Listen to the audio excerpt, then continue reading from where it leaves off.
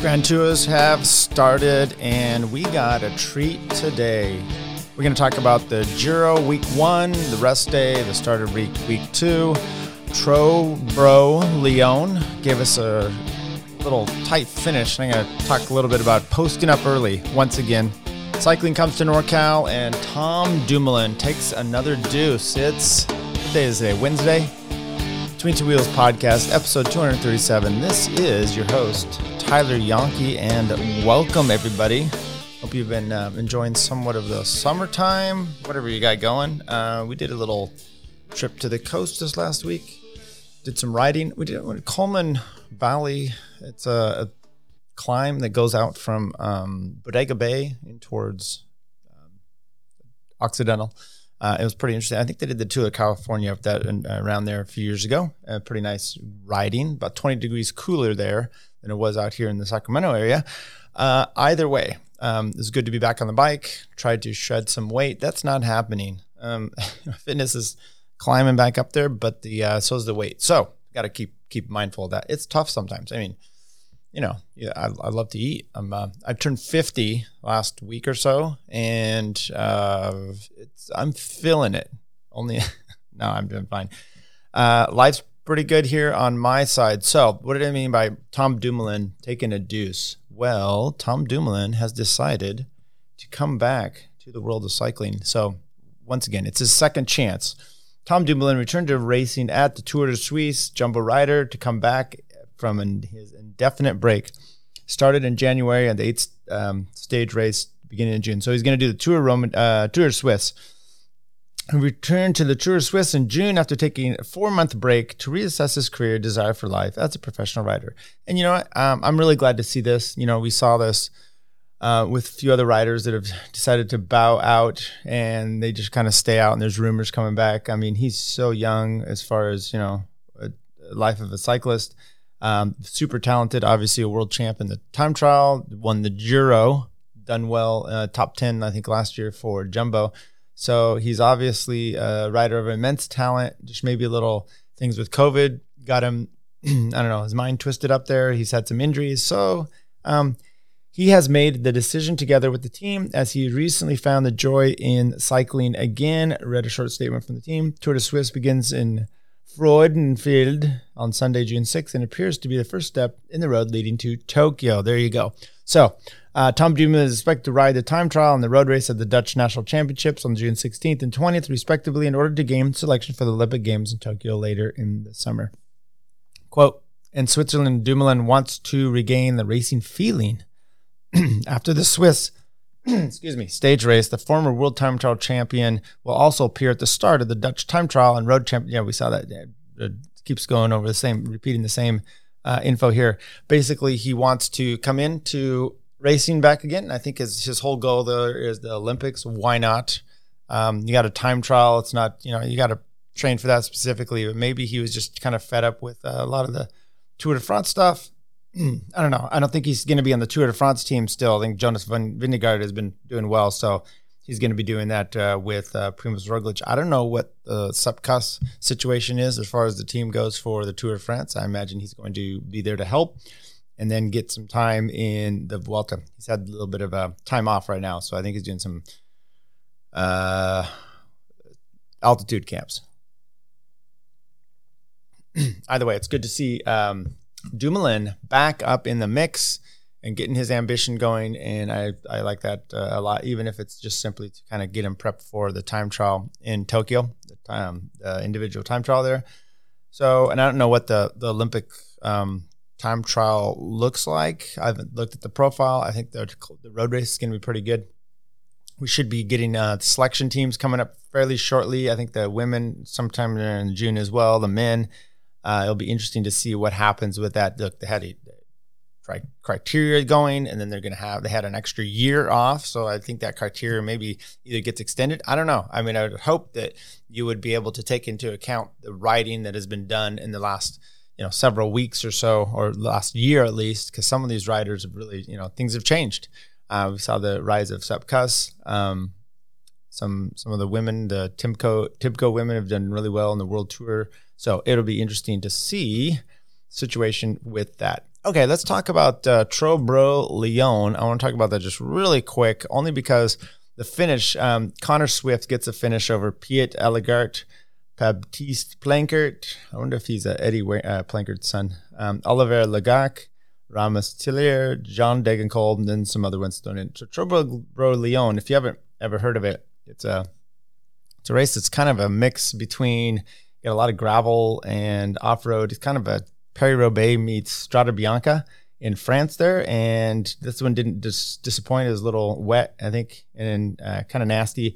Connor Swift gets off there. He looks like he's coming in for the finish, and he posts up early, and it's a bike throw by the other guy.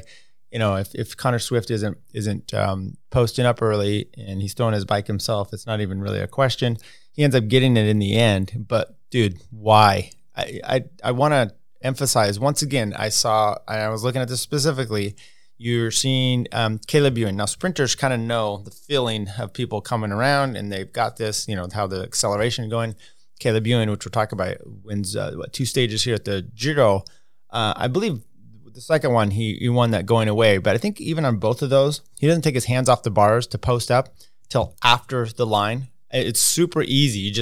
They're going to get that whether you like it or not, as far as right across the line, they'll still get your pictures. So it was pretty impressive to see. Caleb comes across, posts up, does whatever his antics want to be. Those camera shots will still get you after the fact, and you've got it. You don't have to post up 5 feet before and risk losing out. Connor Swift gets it. Good for him. Arkea Samsic rider. That's really all I wanted to say about that. You can check that race out. But it does lead us into what we have that went down to today in the Giro. Now, I haven't done any prep, or not prep. I've done a little bit of prep. I've been watching the Giro, and I haven't done any shows on this. Took a little bit of time off. Once again, it was my birthday. I wanted to, but no, that's not the reason. I'm busy. Well, and then the birthday thing, and we took some time off, doing stuff with family. It's not that I got to stop talking about the birthday because I don't really care about that. The family seemed to care. And so we had things going. We had son got flown in. Anyway, just all kinds of fun activities that were taking place. So I haven't had the time to put on a show for you all. Sorry about that. But I've been enjoying the Giro. Now, it would be great if I could do a daily stage recap, all Chris Horner. And if you really want to break down, I'll float other shows out there. Chris Horner does, to me, one of the best breakdown shows, the Butterfly Effect, on his YouTube channel. He's getting 20,000 subscribers now. He's really moving up, but he does daily recap, and he does a really solid breakdown of the race. And to his credit, he knows his insides and outs. I've always said that he's really good with his strategy. So he even wrote a book once, or someone wrote it with him. It'd be interesting to talk to him. I know there's some his former teammates out there. Maybe get me in connection with Chris Horner. I'd like to do a conversation with him. Either way, let's go to the Giro. It's been pretty interesting. Look, as we know, 21 stages. Last year was only 18. It was moved off in the year. It was a little bit different. Theo Gegenhardt obviously comes in with the wind, has a lot of help with Rowan Dennis. You have Jai Hindley. You have Jai Hindley, Jao Almeida. You had Wilco Kelderman. So Kelderman's not there this year. You don't have Theo Gegenhardt. You don't have you have Jai Hindley. You don't. You have 18 stages. They're just a little bit different. You have Ineos. You don't have Rowan Dennis. You have Ineos come in there with a different feel, a different group, except for Ghana, who's still a absolute workhorse. So we'll go through here, kind of talk about some of these things. It starts off with a time trial in Turin. Filippo Ganna gets the win there. No surprise. He's kind of come in with and another one that's out there is Groenewegen came in, and I'd like to talk about that. So you get first stage here. Filippo Ganna gets the win on the time trial. He's in the leader's jersey. Stage 2, you end up having Tim Miller of Alpecin Phoenix getting the win. What's interesting about that one, sprint stage, no trouble looking at, the profile, and you see, it's pretty much going to be a sprint stage. But he gets it over Giacomo Nizzolo, Ilya Viviani, Dylan Groenewegen, Peter Sagan, and the rest. Caleb Ewing down there in 10th place. Look, Caleb Ewing doesn't have necessarily a great lead out. I guess he yelled at his boys that day. You had, where is I don't see him on here for the UAE team, Gaviria. he was down there a little bit. His lead out Milano actually took him into the barrier. Now, what to me is interesting, if you watch that stage 2 and you see kind of all eyes are on Groenewegen. Is he going to do well? He ends up getting 4th. It's a decent sprint. I think his fitness is, it's pretty good coming into this. At least he said his legs were perfect. But I think you can't have the hesitations of being fearful of a sprint and being able to move yourself in gaps that you need to. And you watch this race. I mean, Caleb Ewing kind of crashes into Peter Sagan, who then kicks into, that was a different stage, into Miller, and there was some issues. I think that was stage 3 as far as his chain goes. I think Miller ends up dropping it off there. But the point is, if Groenewegen's doing any of these things that Caleb Ewing does constantly, or Peter Sagan does constantly, you would have probably an outrage, especially from DeCoinna Quick-Step manager Lefevre, all up in arms about how dangerous he is once again. So I watched this one. You can tell he was a little tentative. There was people pushing him off the wheels. You're not normally going to see that with Groenewegen. He was kind of moved off, but yet he stayed up there. He had a decent sprint. He was coming on near the end. It looked fine. But I think probably in his own mind, he's just probably tentative. He doesn't want to make a show that there's any overt actions anywhere.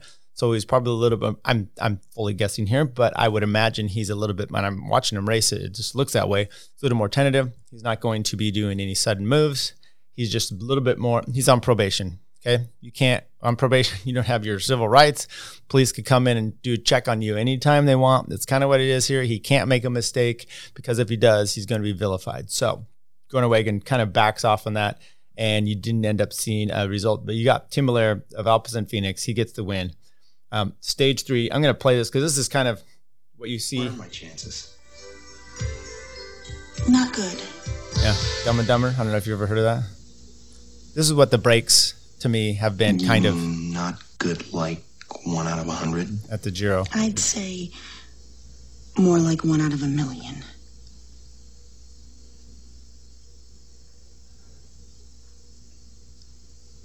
So you're telling me there's a chance? Yeah, there's a chance. And that's what we're seeing, a lot of these breakaways coming out. Taco van der Hoorn gets that on stage 3. He gets his shot up the road.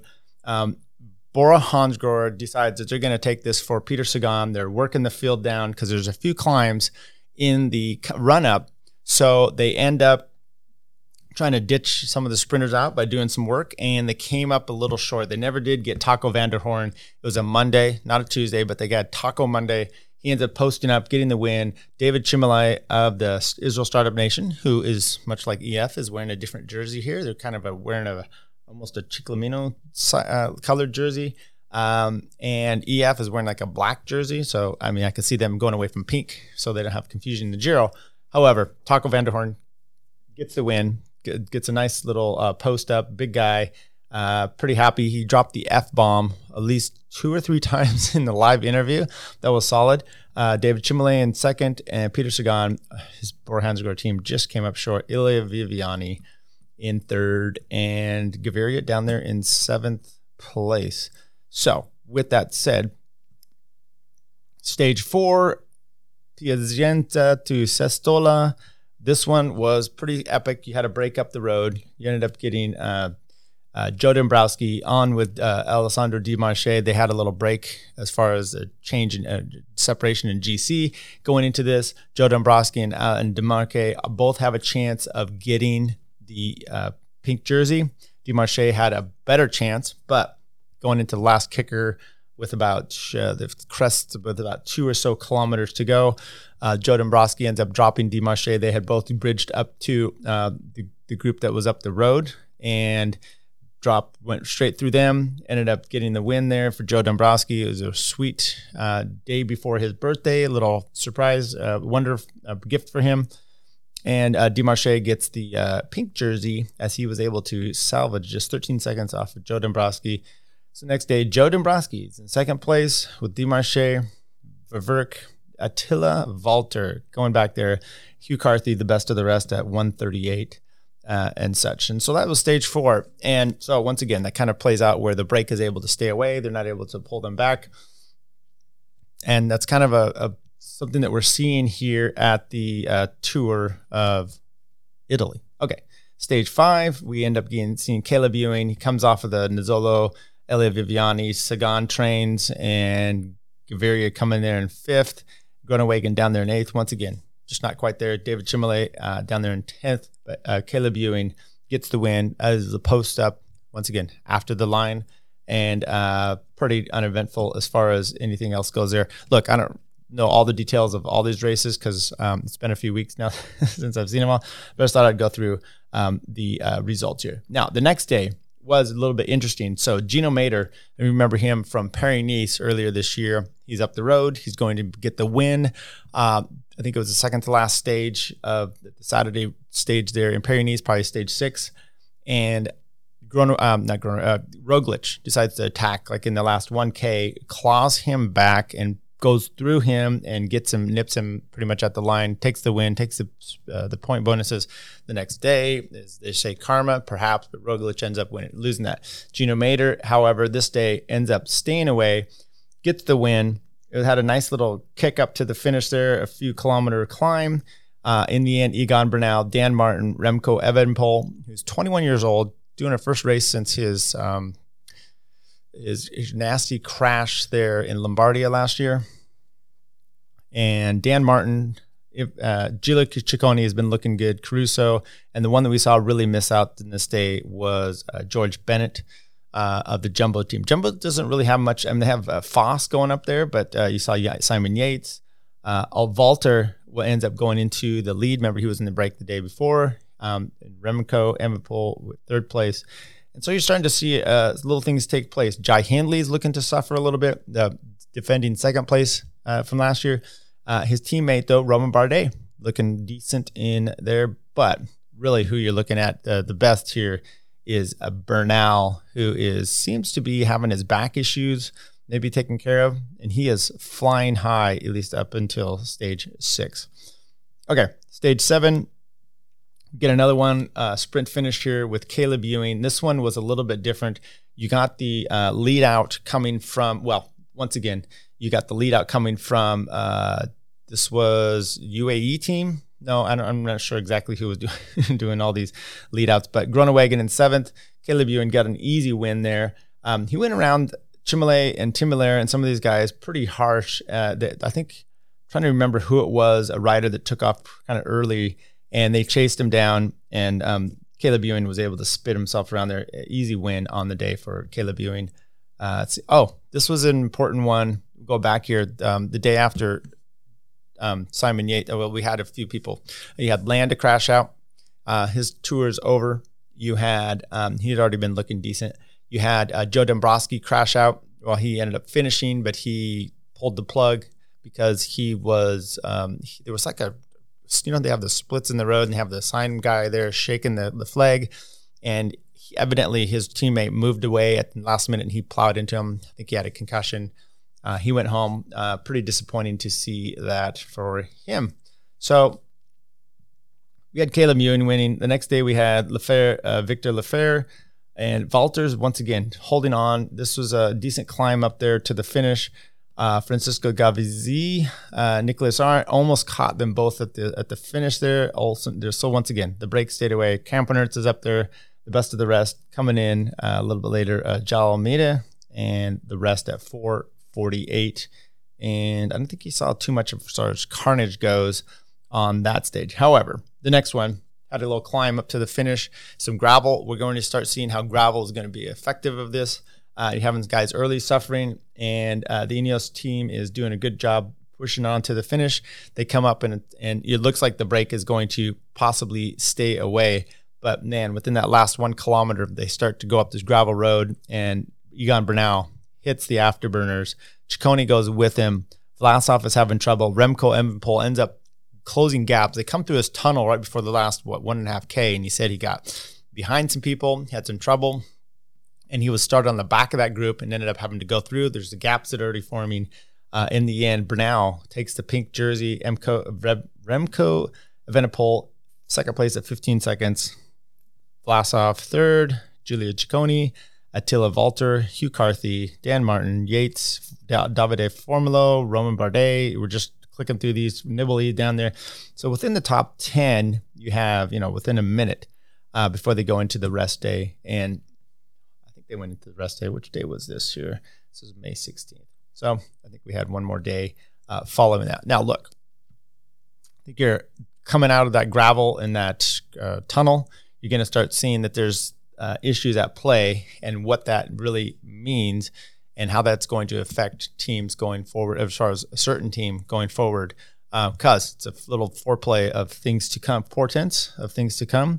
Stage 17, we had Peter Sagan gets the win. Now, this is one of those days where the breaks out there. You ended up doing everything right for Bora Hansgrohe. Remember, they had tried this earlier when they weren't able to get Taco van der Hoorn a week earlier.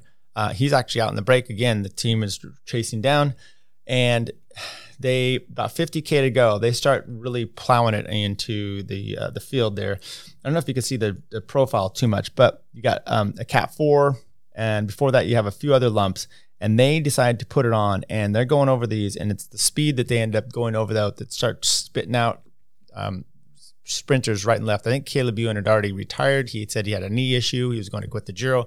That's an issue. By the way, we'll just get to some of these other ones they had. Filippo Ganna, he's in the pink jersey early on, and he's immediately doing work for Bernal. He's in the pink jersey. He's on the front. He's chasing, and the Italians freak out. He's Italian. He's got the yellow, the pink jersey. They don't believe that he should be doing any of that work on the front for Bernal. Now, look, you've got Bernal, who's won the Tour de France. Okay, I get how they want to preserve this jersey and kind of like give it some respect in a sense, and say, hey, with this said, we're going to not have him on the front. But you have Bernal, who's, like I said, won the Tour de France. There's a good chance if his back is going well, and after we see how he's ridden here in the next few days, he's likely the guy that you're going to be going for, looking to obviously be on the podium, but the overall win. I mean, he could drop people, and he's been one of the best climbers in the world until he had a little back issue. So putting Ganna on the front and doing as you're supposed to, you would normally do, just because he has a pink jersey, does that devoid your team from, employing him in the fashion that you feel necessary? I don't think it's a problem at all. So I think it's a little, Cipollini coming out there. Well, Cipollini, what if you've never done anything on the front except for yourself? So I don't think you have the best. And that is just a little deviation here. So anyway, we get Sagan in the points jersey. Caleb Ewan ends up pulling out. Next thing you know, you got Tim Belair coming off. You have, I think you had, and he's been having some intestinal problems too, I guess. He was taking, he got Dumoulin to one race where he was going to the back there a few times. You've got, Peter Sagan's team is on the front. Chimele, remember, he's done well in some sprints. So the Israel Startup Nation starts doing some work as well. But you're getting Groenewegen pushed off the back. You're getting several sprinters getting dislodged. When they come into the finish, UAE has Modolo, and they have Gaviria. His lead-out guy takes a kick on the right-hand side and actually forms a gap. Gaviria lets it go, and there's a little bend in the last 100 meters or so. And before they come to that, Sagan ends up chasing him down and gets to him and then sprints through the wind and holds off Gaviria for it. His team did all the work. He does the finish product, and it was a wonderful day for them. It was a perfect lead out too by Modolo, who in all intents and purposes, Milano, who looked like, he was trying to lead out there for his teammate Gaviria, and Gaviria did not take the right thing to do and go with him. That's a connection that they need to be on for that. What's interesting is it was perfect for Sagan or whomever, because he had to close the gap, and for a sprinter coming up to a lead out guy, that's usually not too difficult. He does a few hard moves, he gets in his speed, and then he takes a run at him, and it's a cat and mouse, or the leading the dog out there, and he is able to get him, pops right by him, and easily gets the win. So Peter Sagan with the win on stage 10. Well, today we have stage 11, and it is full of gravel. It's basically a remake of the Strada Bianca. We've got 35 kilometers, I think, of gravel coming in there. And you can see that it's also, even without gravel, it's very climby in general. It was a total of 162 kilometers, so not the longest race, 100 miles or so, but it was decent weather. It looked a little warm. It was dusty, It was kind of like what you saw at Strada Bianca last year when it was later on in the season when Wout ended up winning that last year before he won Milan-San Remo. Remember, the calendar was all in disarray.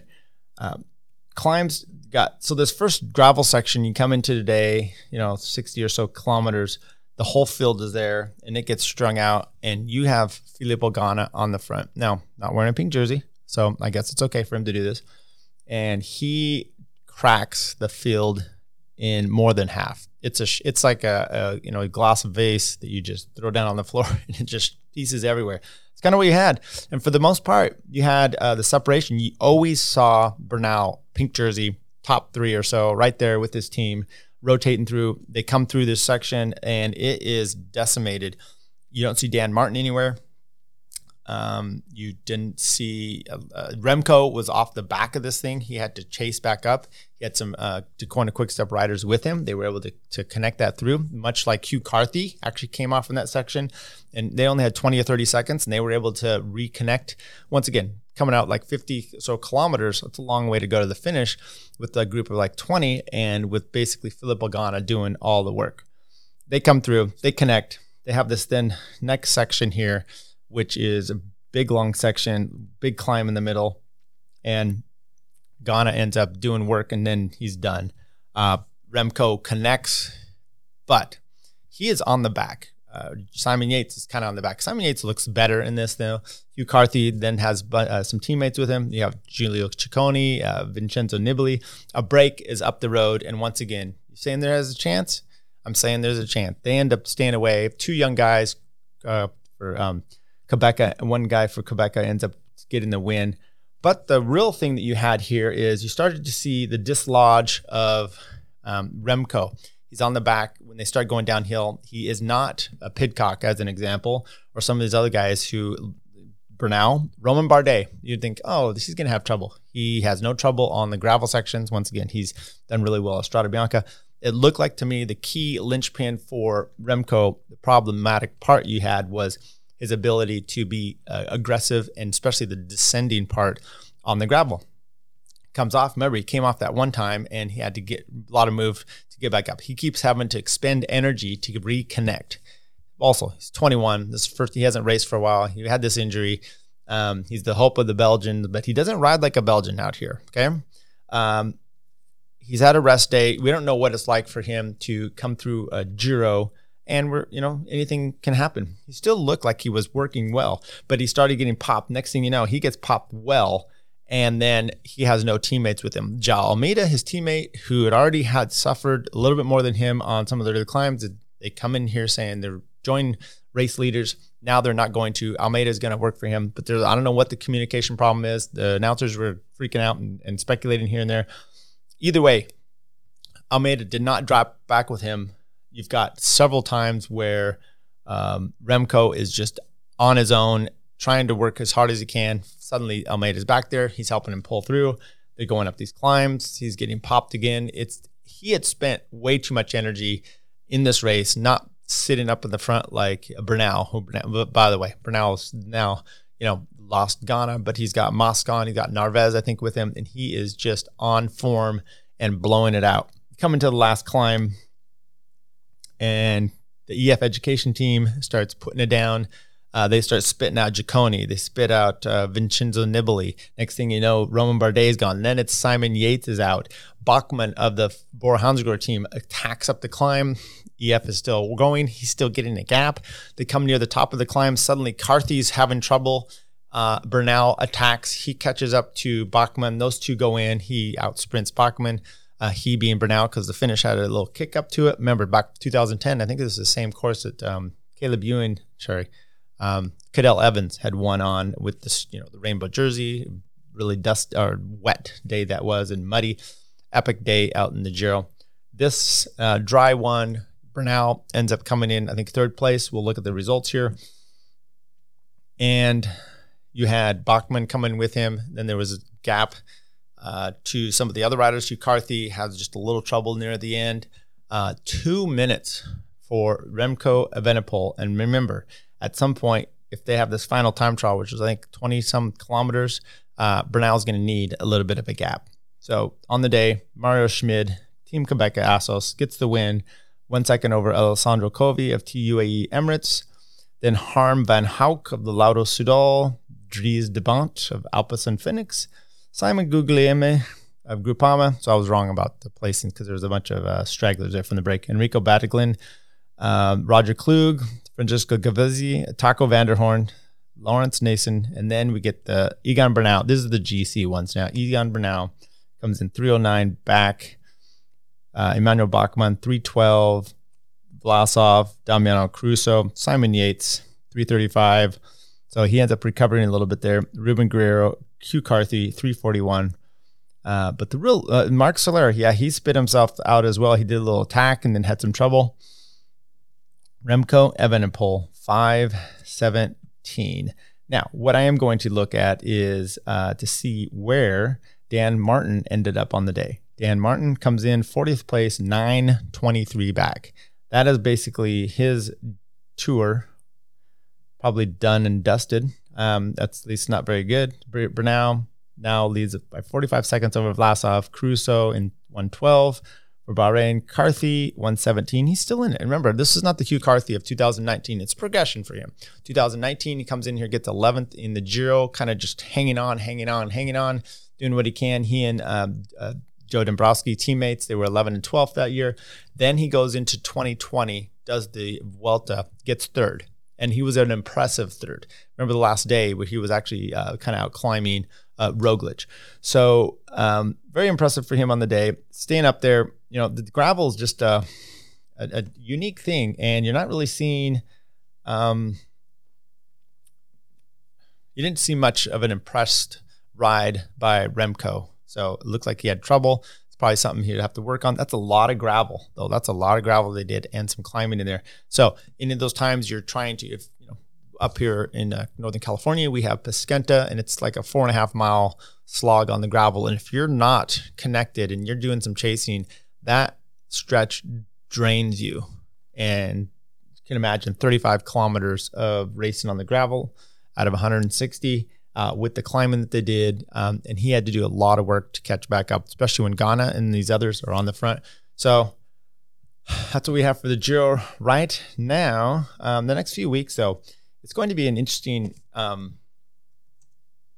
a look at some of the climbs here, because they start to head into the Dolomites, and with that, they're going to end up hitting some of these big climbs. We go up Mont Zocalon, which is probably the most famous one that I think they'll do this year, which is coming up here on stage 14. So next Sunday. Sunday's not as big a deal. So as far as next weekend goes, you're going to at least have a good one for the Saturday. Zoncolon, it's about 15 or so K up to the top. It gets really nasty. And it should be pretty fun for us to watch. So I'm looking forward to that. However, Saturday, here in California, we are going to be doing bike racing ourselves. We've got some races coming up. Sierra Nevada team is putting on a race, the Folsom Classic Criterium. Today's Wednesday, so Reg, I think, closes tomorrow. And we'll look at registration because it's starting to fill up pretty heavily. If you go to their website, SierraNevadaRacing.com, under the races section, you can see the Strava segment. Now, it goes in a circle, a little bit of a bean look to it there. So it's not that complicated. Do you need the Strava segment? Probably not. It gains about 100 feet or so a lap. Maybe not even that. Would it start to 20 feet? Yeah. What am I saying? 100? It's like 20 feet or so. 5 feet elevation says. Okay. Well, it's not much.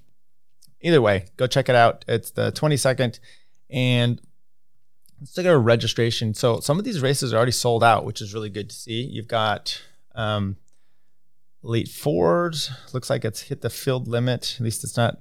I'm not sure what this is. If this means the field limit here is how many they've already had registered. Well, maybe we should go to the registered numbers. But let's look at that first. The Elites go in the morning. Fords, Novice. Novice has a wait list. Women's 4-3-4 Novice at 850. 3-4s, and then we got the Masters 3-4s. Sold out, it says. Closed, sold out. Okay, so it's sold out over here. Sold out for the 35 plus 3-4s at 940. 35 plus 3-4 wait list is there. It's closed as well. They've had enough. The 45s at 10:35. I will be doing that one. The 55s at 12. The Masters 60s at 12. So they're combining those. 35 plus 1, 2, 3 at 12:55. I will be doing that as well. Elite 2-3 at 1:55. The women's P1-2 at 3:05. And then the Elite P1-2-3 at 4:05. I may do that one. Still debating whether to sign up for that one or not. I guess I have a day or so. So we can at least see the registration here. Like you said, these are sold at 71 entries for the Elite 4s. Good to have that. 10 on the wait list. Women's 3-4s still looks like we could get some more women in there, unless they're doing a joint race with the others. Masters 35, 36, 40 in the 1, 2, 3s, 45s. I think that might be a 50-minute person limit. So we're pushing up against that already. 56 and 35 1, 2, 3s. That must be right at the limit there. Maybe it's 70 for that one. 24 for the 2, 3s. The women 1, 2, 3s. 10 entries. Come on, women, we could do better than that. And 34 for the P1, 2, 3s. We can still do better than that as well. See who we've got here from the teams. Bear National. Tarun is coming out. Ride Bikes Bro. I think they may have probably the big team. Maine. We get them. Some Team California riders. Pete's Ride Bikes Bros once again. Tarun, good. Performance Bikes. I think it's a main team. Team California U23. Ride Bikes Bros. Team Cliff Bar.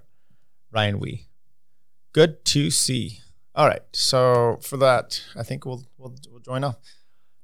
Upcoming, we have the rest of the Giro, so be looking for that. I hope everyone can check that out. It's always one of my favorite races. Some of the terrain is the best. You just see a difference in GC. You see a different kind of riding. Today, you saw Ineos on the attack early. I mean, in Bernal going from quite a ways out, going with Bachmann, putting his team on the front and decimating that was like what you would see the Belgians do in Paris-Roubaix. It's quite fantastic to watch. It's just a different type of racing, and I can't wait for the Mont Zoncolan and some of the other ones. I'm giving the ride of the day to Egan Bernal. Just truly amazing. You never know what Remco is going to do. He's young, right? He may come in. He could not surprise you by winning the whole thing. He could not surprise you by bailing out. He hung in there today and only losing 2 minutes for being off the back there for the last, 15, 20K. Having one teammate to help him. I think it shows that he is fitness wasn't the issue today. It was the bike handling. It was staying with the group. It was not getting on the back foot on the gravel. Okay, that's what we have. Give us your impressions of the race so far, everybody. And then we'll hopefully see you out at Folsom. Look, they have on their thing, look on their website about restrictions. I guess masks everywhere possible because you can get COVID outside. It's not their fault. It's the licensing people that are saying you can do this. They also said no fans are allowed. Don't bring your fans or family. Have you gone to any of these NorCal races and been concerned about too many fans or family being there? I made the mention. I think that note has been on the race flyer for at least the last 5 years. I've been to these races. Oh well, that's what we have. Between Two Wheels podcast. This is episode 237, people. Check us out. Give us a like. We're on Odyssey as well, odyssey.com. Everywhere else you can find the podcast. I would hope you can share it. See ya. Good luck at the race.